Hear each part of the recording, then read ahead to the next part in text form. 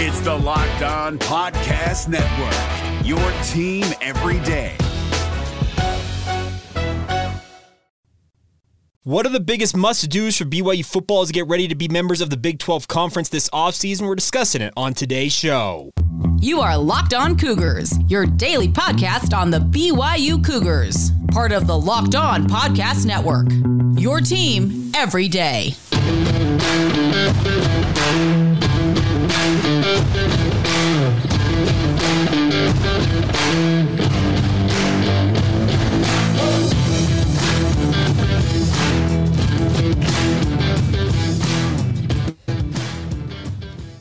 What is up, everybody? I'm Jake Hatch, your host here on Locked On Cougars, your resident BYU insider. Thank you for making Locked On Cougars part of your day, making it your first listen of your day. We're very proud to be part of the Locked On Podcast Network, your team every day, and as such, we are your only daily podcast focused on the BYU Cougars. Title sponsor on today's show is our friends over at BetOnline. BetOnline has covered you all season long and continues to cover you all season long with more props, odds, and lines than ever before. That's BetOnline, where the game starts. All right.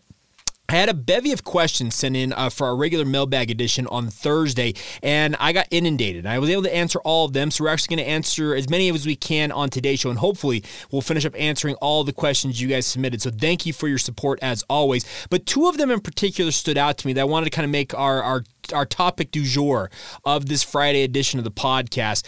First one comes in from our good friend Mandy Jones. Mandy is about as loyal a Cougar fan as there is out there. So Mandy, thank you for submitting this question. It says, now that we are in the offseason, what will the coaching staff, speaking of BYU football in particular, be doing between now and spring camp to prepare for next season? That's a very interesting question, Mandy. Now, the first thing is obviously they're going to shore up their recruiting. Obviously, they're going to be going through the transfer portal. They continue to work on that. There's actually a loophole, I guess not a loophole, but it's an opening this weekend for mid-year transfers to actually make official visits to campuses. So if BYU has any guys in the transfer portal they're continuing to pursue, and I've got it on pretty good authority, they're continuing to absolutely do work in the transfer portal, I would assume they probably bring some guys in for visits this weekend and see what they want. See what they like or what they dislike about the BYU football program, and maybe lock up a commitment or two. One big one that went into the portal yesterday, I'm recording this for Friday, so Thursday technically, but Paul Miley, starting center for the University of Utah football program, started 16 games for the Utes in his career at center. He went into the transfer portal. Now, Miley is not necessarily the prototypical offensive lineman. I believe it lists him at 6'2", so that's going to limit the amount of positions he can play along the offensive line. But his starting experience for Utah, him being a grad transfer, and just his overall familiarity with Utah, being a graduate of East High School, I wouldn't be surprised, and I believe the BYU probably will have already reached out to him and to gauge his interest in potentially coming to Provo. Similar to a conversation we had about Mekhi Bernard on yesterday's show, does that mean that they're going to land him? No, but if you were to ask me, Jake, if between Mekhi Bernard and Paul Miley, what are the better chance of BYU landing one of the two? I'd place infinitely higher chances on getting a guy like Paul Miley to enroll at BYU than Mekhi Bernard. I think that Miley would fill a very big need for BYU to fill at least depth, if not be a starting guard, potential backup center for BYU in 2023, and I think it'd be a home run pickup. So to get back to your question, Mandy, first thing is shore up recruiting. Obviously, they'll be doing that throughout the rest of the month leading up to National Signing Day on February 1st. Looking forward to that. Obviously, we'll do a full recap of BYU's schedule. Hopefully the schedule's out by then. We'll also go back through BYU's recruiting class. And then a number of you also asked this week. I'll address this question. Jake, can you do a list of all the mid-year enrollees, return missionaries, and the like? Well, we'll actually get that official list from BYU then. We'll know who exactly is going to be on the roster going into spring ball, and then I'll have a better idea and we'll be able to answer that for you guys. I can do my list, but my list is far from complete and or accurate. I don't know necessarily how the calculus is going to work out for BYU. So first thing, shore up recruiting. Second thing, they will call their debriefings or their kind of their brain dump in a way where they'll go go back through all of their film from this past season, game by game, and they'll be evaluating how individual players did, I guess an overall look at that, overall look at how their side of the football did. In the case of BYU's offensive coaches in particular, they will be looking at how each of their position groups did player by player. On the defensive side of the football, with a new staff in place, they're going to watch the film trying to get to know their new players and understand what their strengths and weaknesses are. Guys like Jay Hill, Sione Pua, Kelly Papinga, and also Justin Enna, they'll do a deep dive on their guys and try and project what they will do in the new defense that Jay Hill will be coordinating for BYU football. So that's a big thing as well, as making sure that you understand your personnel, grade them out, and get to know as good as you possibly can without them actually taking the field of what they're going to do. And I guess the third thing these coaches will also be doing is making sure they get an early jump potentially at looking at the Big 12 with regards to personnel, transfers, coaching moves, all that stuff. They're going to start to get to know the Big 12 more in depth than they ever have before. So those are probably the top three things they'll be doing between now and spring ball. Now, a similar question came in from a good friend Aki on social media. He asked, how can we elevate the level of competition in the Big 12, speaking of BYU football? What is the emphasis this offseason? And Aki, I think the number one thing for BYU, their emphasis is getting ready for the Big 12 in every facet. That means they need to hit the weight room harder. They need to get better scouting reports on each of these Big 12 programs. They just got to essentially upgrade the entirety of this program. And they've been doing this for the better part of 2 years now, getting ready to make this jump to the Big 12 Conference. They are now 239 days away as of Friday from facing Sam Houston State in their first official football game as a member of the Big 12 Conference. And there's a lot to be done between now and then. But the overarching theme, I think the biggest emphasis this offseason is just upgrading every facet of the program to get as Power 5 and Big 12 ready as they possibly can. And that encompasses everything. I know it's a generic, almost a cop-out answer in a way, but it's exactly what they're doing. They are going to obviously be evaluating, okay, roster, what holes do we need to fill? Where do we feel like we need to upgrade the absolute most in recruiting? What do we need to do in terms of fixing the coaching staff? Well, they've already done that. They whacked the entirety of the defensive staff, Sands, Gennaro, Guilford, and brought in a whole new staff to upgrade that side of the football. The offense obviously will start to look for more different ways that they can attack Big 12 defenses. Guys like Aaron Roderick, his offense, for all intents and purposes, every facet of it is on film now. So you can guarantee opposing teams have an idea of what BYU is running, but he obviously will try to find tweaks and little nuggets in his schemes that he can alter that hopefully give BYU a little more of an advantage. Man, there's so many things. The athletic administration across the board with regards to all the programs going into the Big 12 Conference, they have to upgrade facilities potentially. They have to look at making sure that they have adequate travel expense budgets.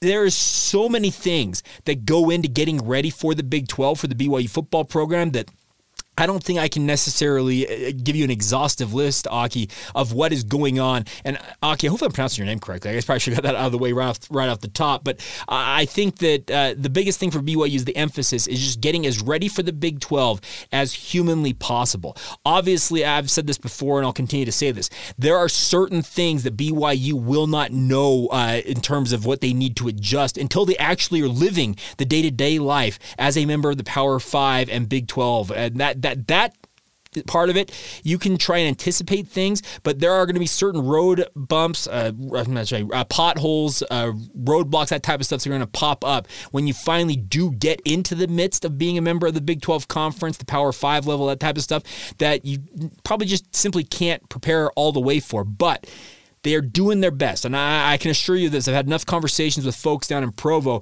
that they are intent on BYU being able to hit the ground running as much as they possibly can when they go into the Big 12 Conference. And that should be welcome news to you as a Cougar fan.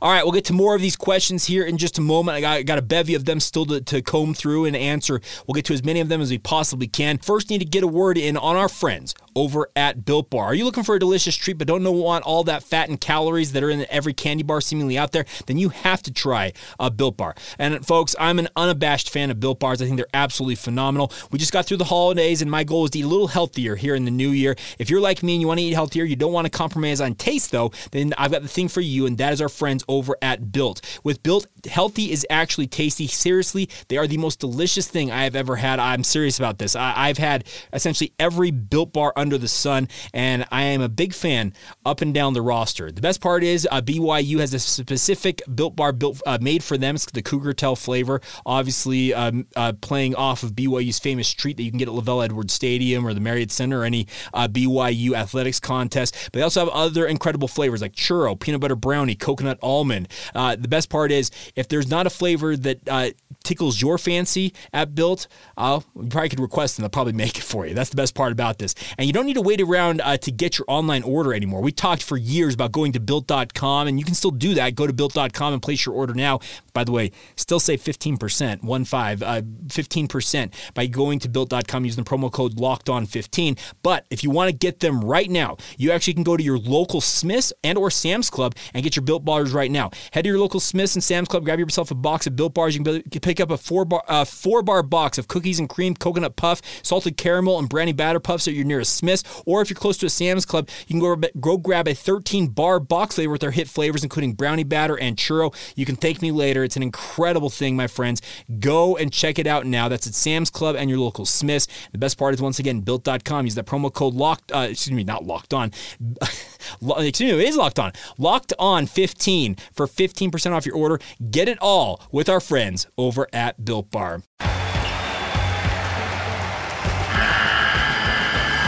The NCAA tournament is almost here, and listening to Locked On College Basketball will give you the edge you need to dominate your bracket. So don't wait. Find Locked On College Basketball on YouTube or wherever you get your podcasts. Part of the Locked On Podcast Network. Your team every day. Thank you once again for checking out Locked On Cougars and making us part of your day right here on the Locked On Podcast Network. I want to encourage you guys to make sure you check out the Locked On Sports Today podcast. It's your recap of all the major sports news out there across all leagues, golf, football, basketball. They've got it all for you guys. Game recaps, hot takes, and the best part is it's all done in 22 minutes or less. You are up to speed and on your way with Locked On Sports Today. Get it available on YouTube or wherever you get your podcasts. All right, getting back to some of these questions on today's show. Next question up comes in from our good friend Mojo. Obviously, Mojo, an Air Force pilot for us in the United States Air Force, says, are the New York Jets serious about keeping Zach Wilson, or are they just trying to pump up his offseason trade value? Now, some of you may have heard the comments from Robert Saleh, the head coach of the New York Jets, saying that they want Zach to just get away from football, read a book, take a vacation, just decompress and come back with a clear mind. I'm not convinced it's going to work out in New York for Zach. It's just there's this intense scrutiny that I feel like New York Jets fans have this just love of self-loathing in a way, and they want nothing more, it seems like, than for their team to suck so they can revel in it. But hey, Zach Wilson is still a talented quarterback. Is the system been perfect for him in New York? Maybe not, but have they given him truly an opportunity to work through his issues? I don't know. The other thing about this is Zach also has to take some responsibility for this. According to the report, some of the actions he has taken as a quarterback have been less than ideal in terms of being a starter and winning respect in the locker room. So both sides, I think he can improve in this relationship. I do think the New York Jets are not necessarily intent on giving up on Zach if they can't get what they would want in terms of trade value for him. And that may be part of this, of what Robert Saleh is trying to say. But man, it doesn't seem like it's a marriage meant to be there in New York with Zach Wilson. But at the same time, where else are you really going to send him, and where else might he succeed? I don't know the answer on that. Similar related quarterback question, but bringing it back to the BYU football program. Kyle asked, what is the deal with Jake Retzlaff? He says, you reported he was signing and then haven't heard anything in the last week or so. Well, that's the thing about this. I was told Retzlaff was on the short list for BYU to bring in as a member of the BYU football program. That very well might still be the case. It could be announced tomorrow. It could be announced in the next 20 minutes. It could be announced on National Signing Day in February. I don't know when it's coming, but I still think BYU has very high interest in Retzlaff transferring from Riverside Community College, where he played these past 2 years, to be a member of the BYU football program. But I had almost given up hope on Justin Enna becoming a member of the BYU football staff, and then suddenly during the middle of the Rose Bowl, I get an alert, hey, BYU's hired Justin Enna as their linebackers coach. So give it some time. I still think it's likely to work out, but the timing of it, honestly, I expected it to happen by now. It apparently BYU's deciding to do it their way. All right, next question coming in. Sam Emery, why are some transfers taking so long to be announced? Jake Retzlaff, etc., while others like Waylon Lapuaho had a very short time to make their announcement. I think it's all dependent first on making sure guys are interested and or are going to sign with BYU. You've got to make sure that they are committed to your program, get that paperwork filed. They also have to be able to get enrolled in school, and BYU, to their credit, I'll give them this. For many years, BYU's admissions office was actually making life very difficult for BYU in certain circumstances to get transfers into school in a pretty expeditious manner. I think the university brain trust led by Kevin Worthen, the university president, has essentially told the admissions office, stop it with the crap. Get out of the way and understand that BYU football is trying to compete on a national level, and they're trying to help fast track some of this. Does that mean that every one of them is going to go swimmingly? No, because they still have to match up academic requirements, make sure that all the transcripts are in there, all that stuff. So there are different facets that go into making sure that BYU's got their side covered, and also the athlete has their things that they have to do done. But it really is just dependent on how quickly things, I think, can get processed. So yeah, some of them take longer than others, but like guys like Waylon Lapuaho, what was it? Went into the transfer portal, I think, on a Wednesday, announced minutes afterwards that BYU had offered him. 2 days later, he announces his commitment, and then early this week, I think Tuesday, officially, BYU sends out an announcement he's officially signed. So less than a week for him to get things taken care of, whereas others have taken weeks, if not months at times in the past. So I don't necessarily know why exactly, but the nice part is it sounds like BYU's admissions department is starting to play a little more ball with BYU football, and that's a very positive development for BYU to have that in the calculus here. All right, next one coming in. Riley asked, Jake, which of the new staff hires are you most excited about and why? Number one, Jay Hill. I think Jay Hill was a home run hire. He's proven to be a great recruiter, a great coordinator, and now he's got a track record as a proven head coach. He is ready to take the next step in his career and hopefully make the jump to the Power 5 level as a head coach of his own. And he sees the opportunity if he can coordinate an elite defense or a top-tier defense in the Big 12 with BYU as being that opportunity for him to make that stepping stone to his next head coaching destination. Will it work out? Only time will tell. But I absolutely think Jay Hill was the top target, and BYU went out and got their guy. Kalani got his guy, and that got me very excited. I love having Kelly Papinga back on the staff at BYU. He is just an absolute fireball of a human being. Gets it done on the recruiting trail, is unafraid to challenge for top-level athletes. I think the entire defensive staff, I've said this before, is going to revolutionize how BYU's defensive recruiting is going to go. They're not going to shy away from competition, whereas some of the guys in the last staff at times felt like they shied away from really competing for top-level athletes. This staff won't do that. The other guy I'm interested in to see how he does is Sione Puha. I think Sione is a fantastic addition to the BYU football program because, first off, he was an All-American football player at Utah. He knows the defensive tackle position inside and out, and that defense for BYU is going to have a different philosophy defensive line-wise, especially for the defensive tackles. It's no longer you're supposed to hold guys up and allow other players to make plays. They're actually going to ask the defensive tackles to shoot gaps and make plays in this defense. It's going to be a different mindset. So you have to have a guy who's played in this defense to coach those guys up. Well, Sione Puha has done that. He's coached it as well, so the nice part is he can bring that to the table for BYU. All right, next question coming in. Nick Chadwick, our good friend, says, what player do you think will improve the most with the new coaching on the defensive side of the ball? And he also says, do you think that Kalani is involved enough on the recruiting trail? Now, first question, which player do I think will improve the most with new coaching on the defensive side of the ball? That's an interesting question, but I'm actually going to give you an answer that may surprise you.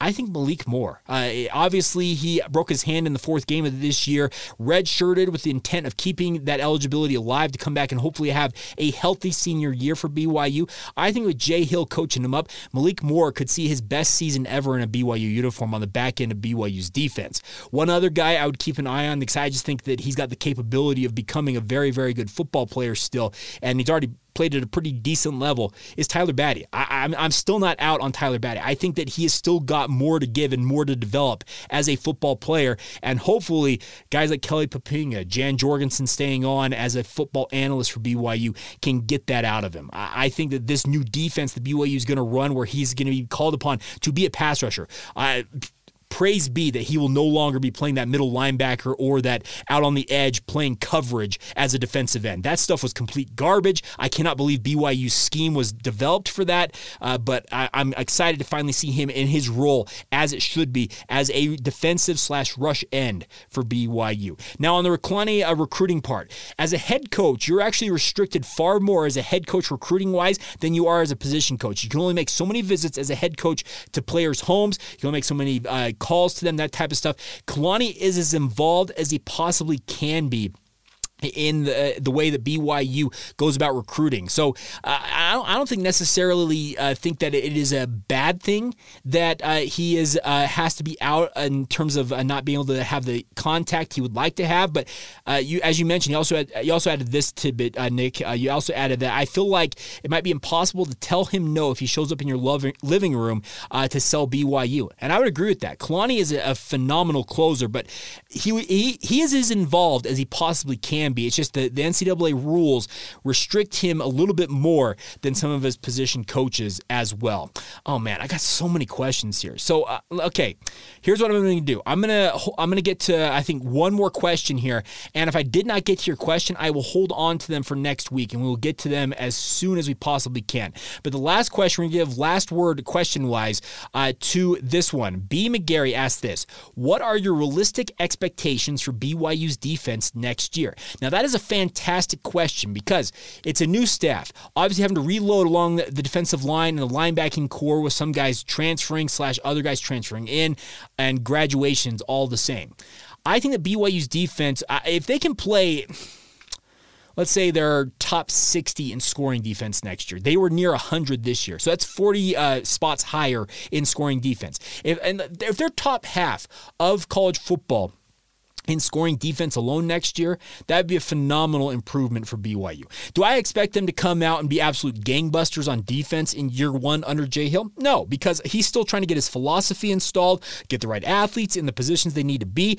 These players also have to adapt to a new scheme, and there's obviously going to be inevitable mistakes made as they're trying to figure out the scheme that they're playing in. So you're never going to get the perfect product of BYU's defense under Jay Hill in year one. At least I don't expect it.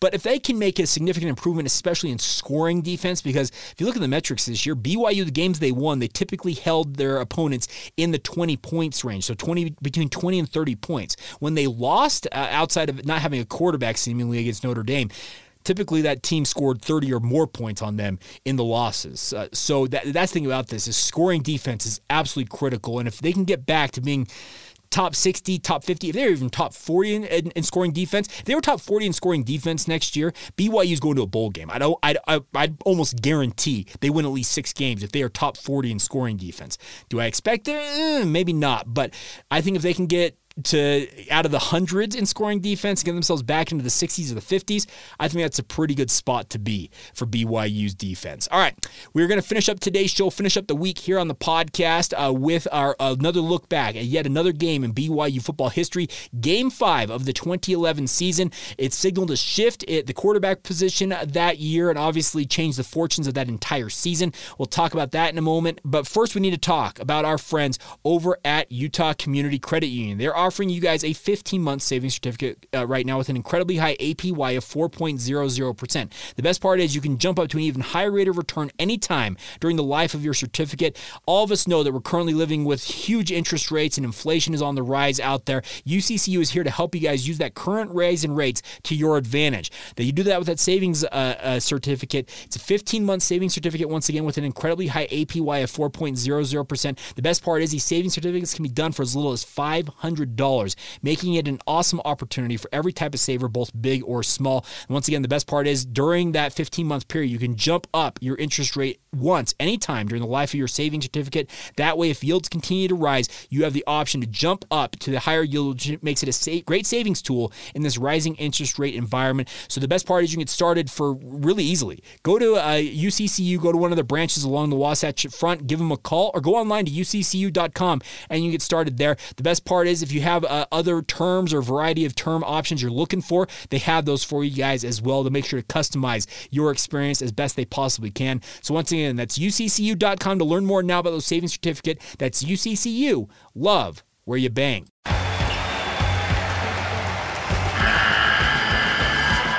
NCAA tournament is almost here, and listening to Locked On College Basketball will give you the edge you need to dominate your bracket. So don't wait.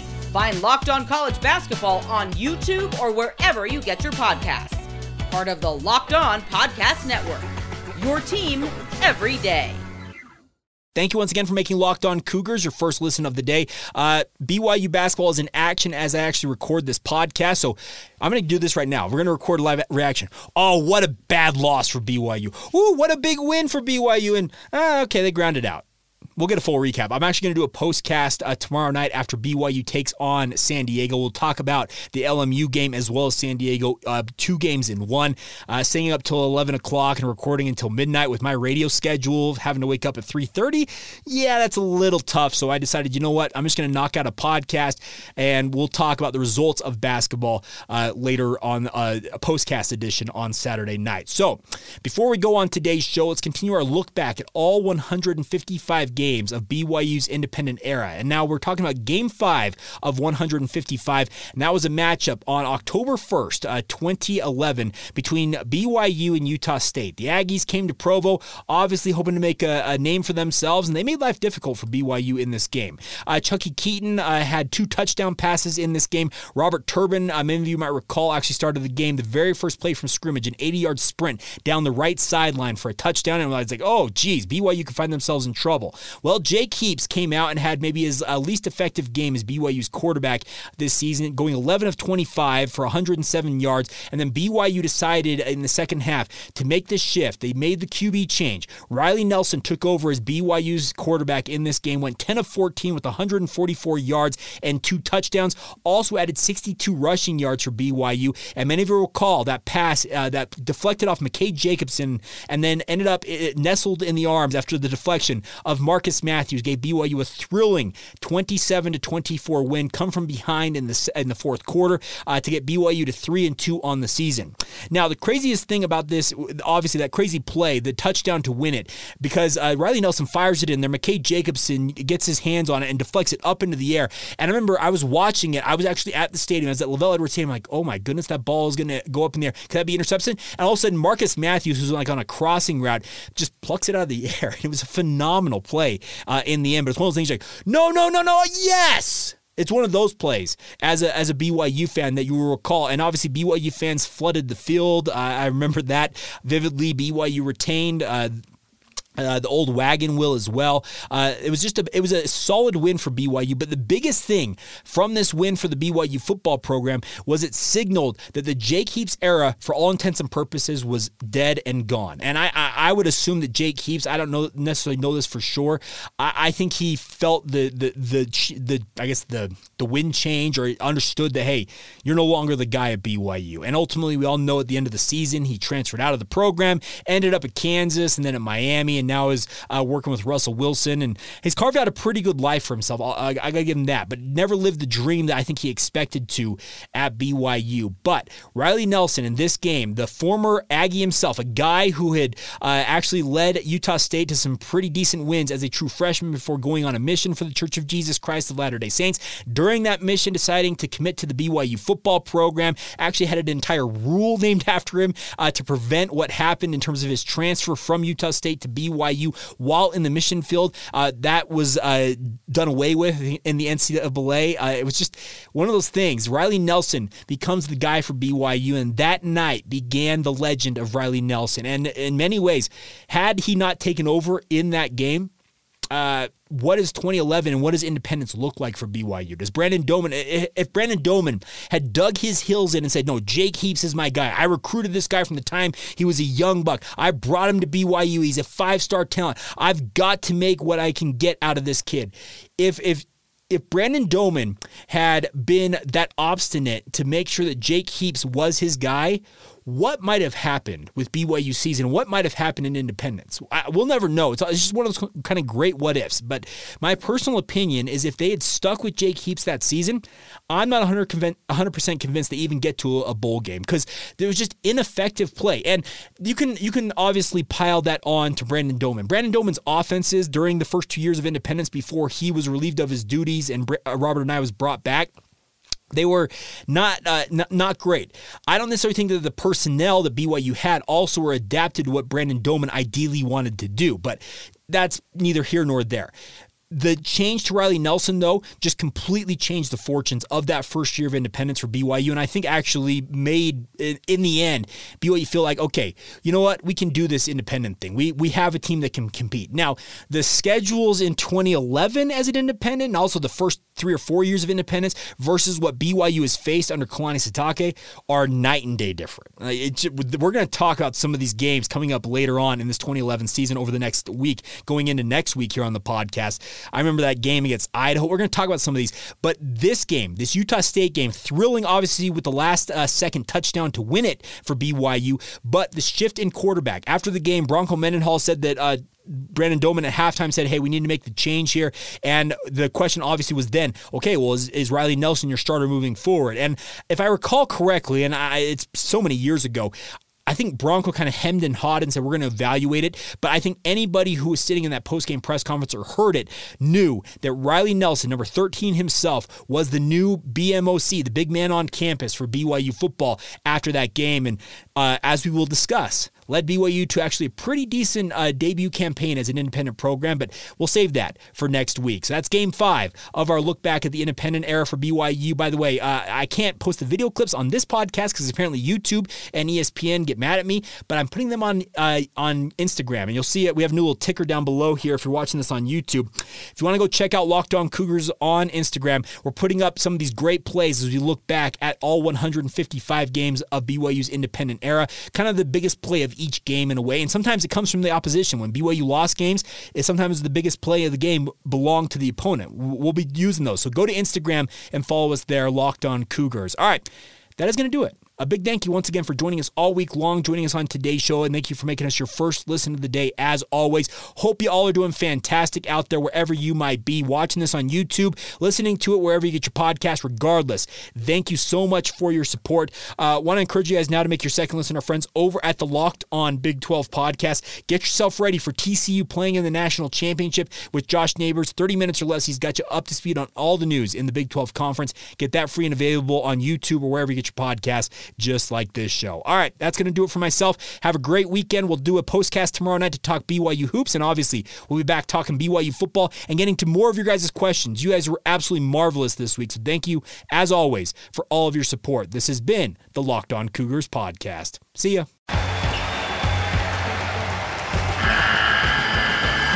The NCAA tournament is almost here, and listening to Locked On College Basketball will give you the edge you need to dominate your bracket. So don't wait.